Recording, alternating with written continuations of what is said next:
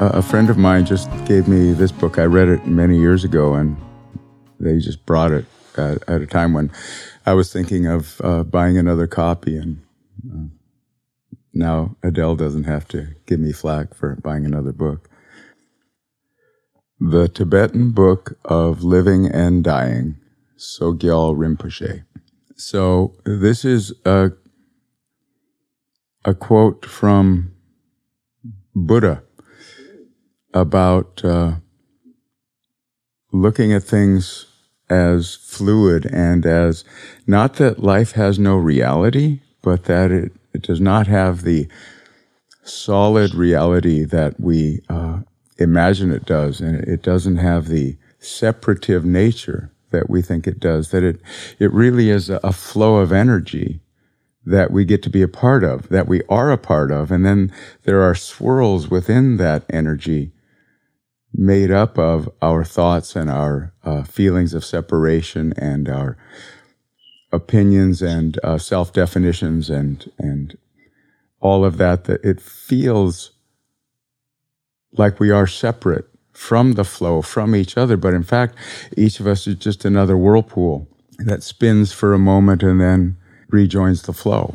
And the Buddha says, know all things to be like this: a mirage, a cloud castle, a dream, an apparition, without essence but with qualities that can be seen. Know all things to be like this: as the moon in a bright sky in some clear lake reflected, though to that lake the moon has never moved. Know all things to be like this: as an echo that derives from music, sounds, and weeping, yet in that echo is no melody.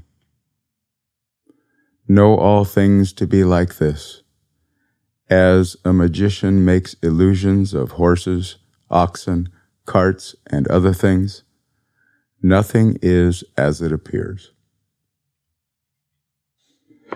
The Tibetan Buddhists, their final answer to everything is emptiness.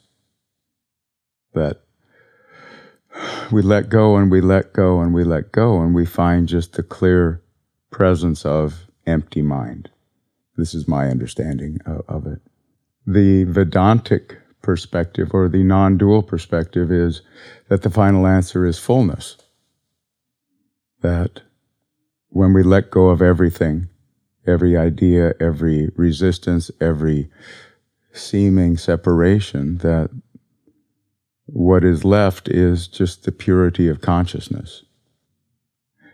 I saw Pema Chodron just before a few months before the pandemic hit and locked us all away for a few years, on stage talking to Father Greg Boyle, the founder of Homeboys Enterprises downtown. Father Greg and Pema Chodron were being interviewed by a former gang member who's now a marriage and family counselor.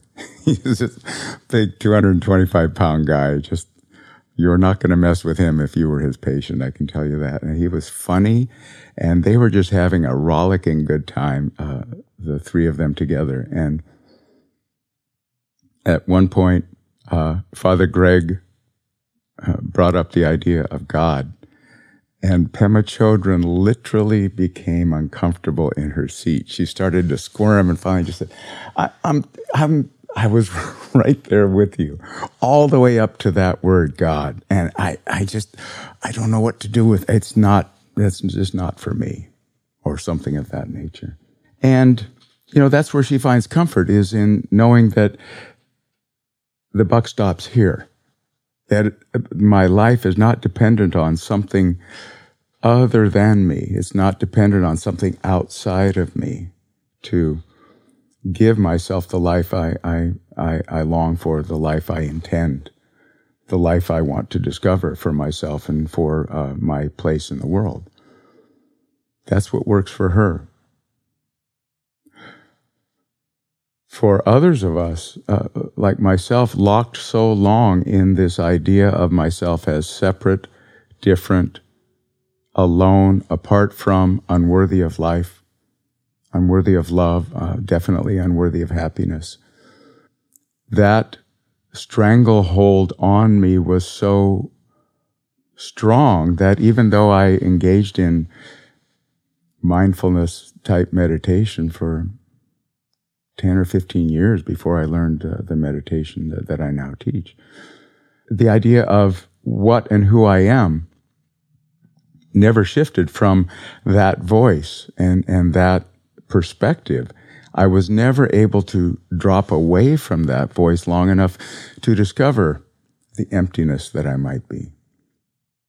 And Vedic meditation, and any meditation that works in this fashion for us, allows us to have a separation from the truth of what I am, the consciousness of what I am, the knowingness of what I am, a separation between that and this voice of, and these ideas of, and these opinions about myself, so that I can begin to have a perspective on those voices as the meditation also melts away from me all of the traumas that have kept me locked in those voices, and allows me to begin to feel the emptiness or fullness, it doesn't matter, of what I am that is other than that. And from that perspective, the buck stops with me. I am the arbiter of my life. And I get to depend on something that is so much greater than what I am. I get to depend on, if I move into this next sentence, it's going to be, I'm going to be met by something greater than my best thinking. If I keep showing up and having conversations and meditations together, I'm going to keep gaining from that, and anyone who wants to show up is going to gain from that as well. Where we're moving into something greater than, rather it's each of us choosing to engage in this fashion allows us more and more to experience this flow of, this ocean of the truth of being, of the truth of consciousness, the truth of life, and to me, the truth of the divine. I was with a friend who was passing, and I just told him, you can let go. You're only going to fall into God. You can't fall into anything else. There is nothing else. Let go, you'll fall into God.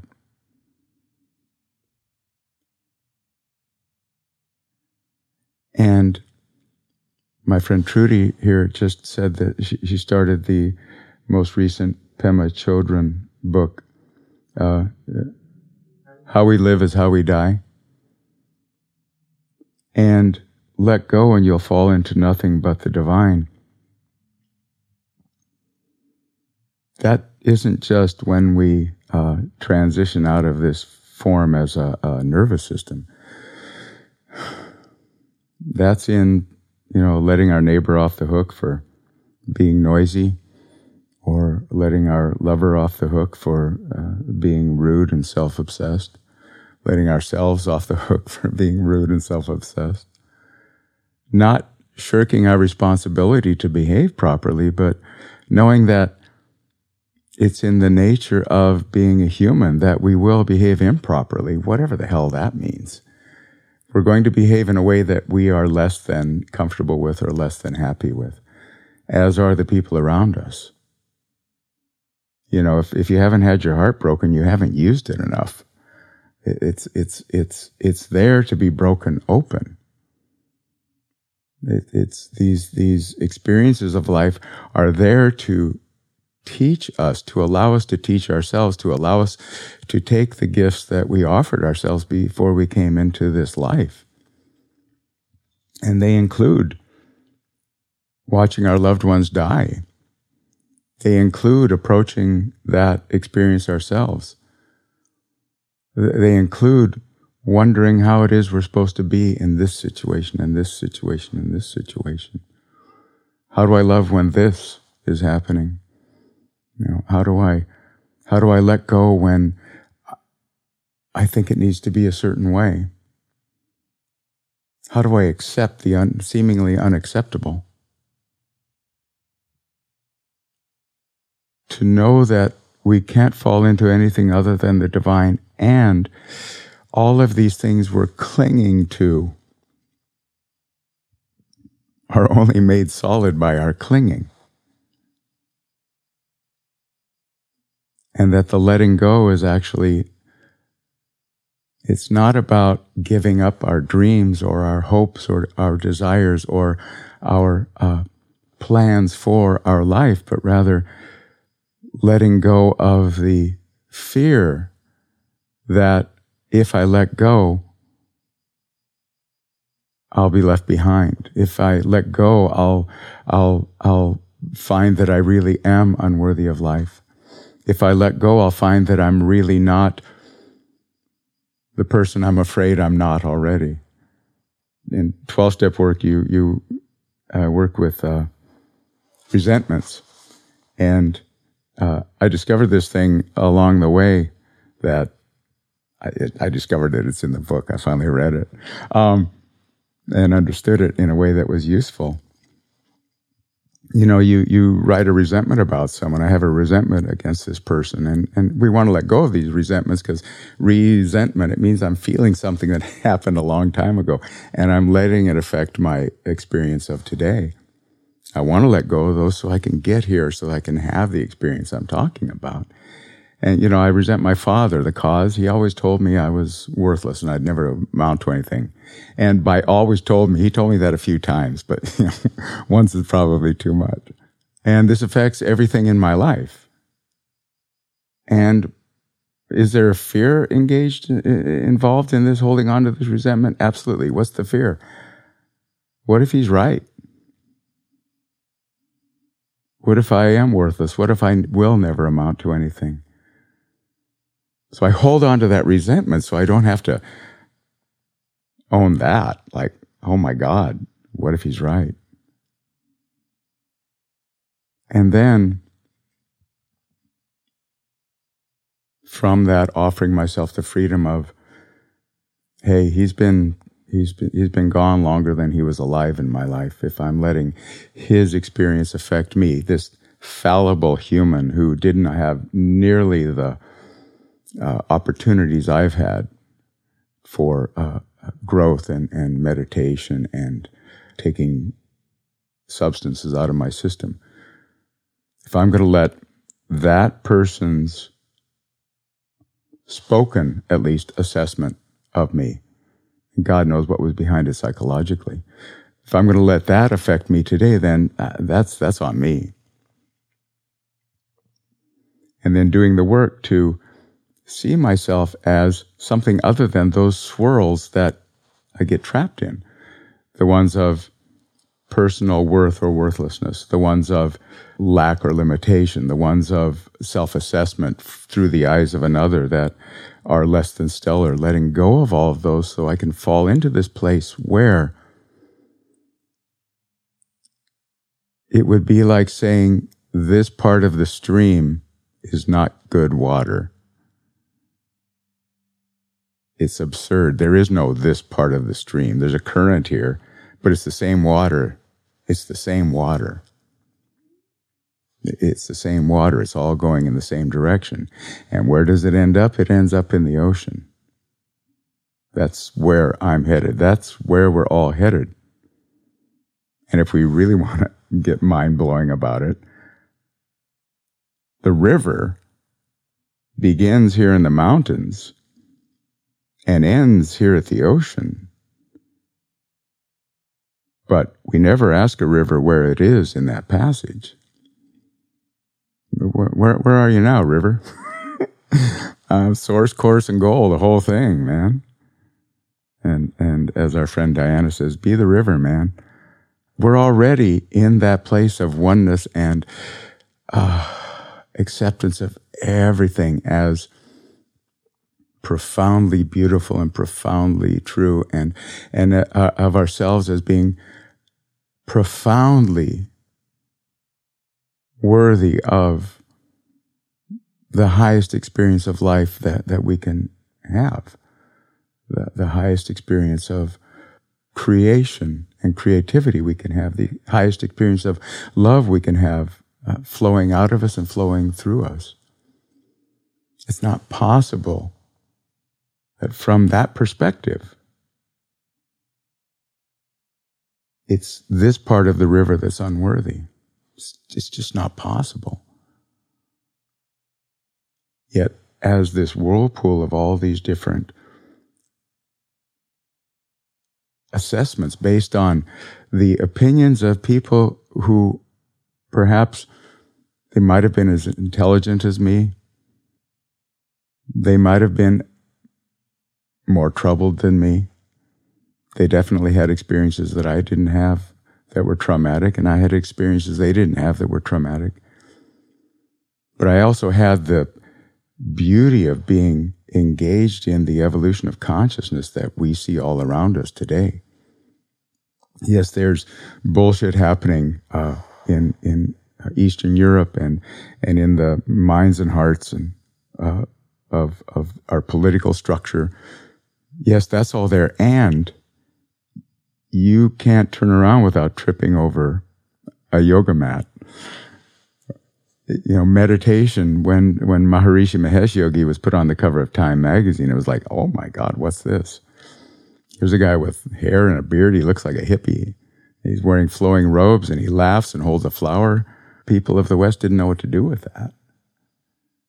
But today it's like, oh yeah, meditation, yeah. My HR committee has just hired someone to come and teach us. HR department. We have a wealth of access to different ways of seeing the world, different ways of seeing ourselves, different ways of seeing consciousness, different ways of seeing the divine. If you can't find a way that fits, then there are ways to discover your own and make up your own. You know, look at the Red Book by Carl Jung. He invented his entire personal mythology, the extraordinary paintings and writings that he has in there. Because that's the way it came out of him, and that's what made sense to him.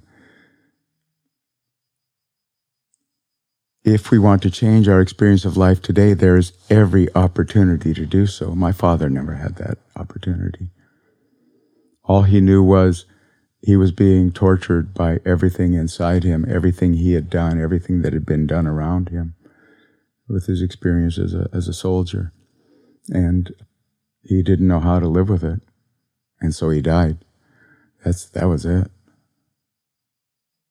I've had the extraordinary grace of living long enough to discover the lie of what I used to believe about myself, and to consistently and continually remind myself of that, and to get to remind others of that same thing.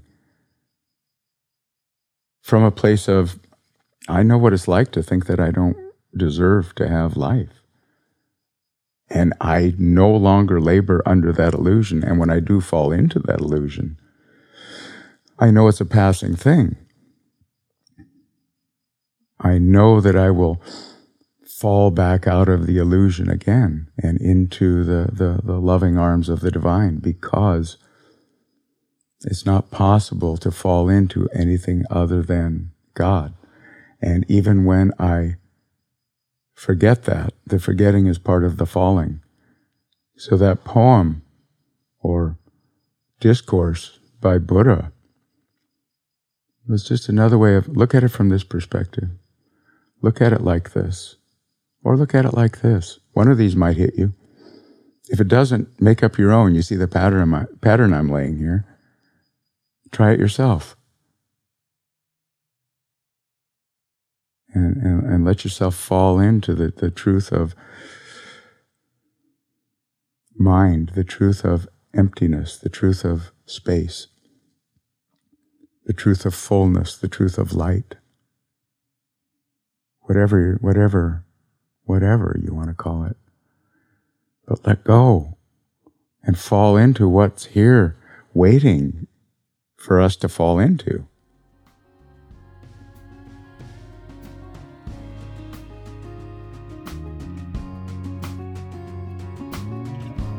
Thanks for listening to Embracing Bliss. I started this podcast and the book it's based on to offer a daily reminder to myself as well as to you that we have the freedom to choose happiness.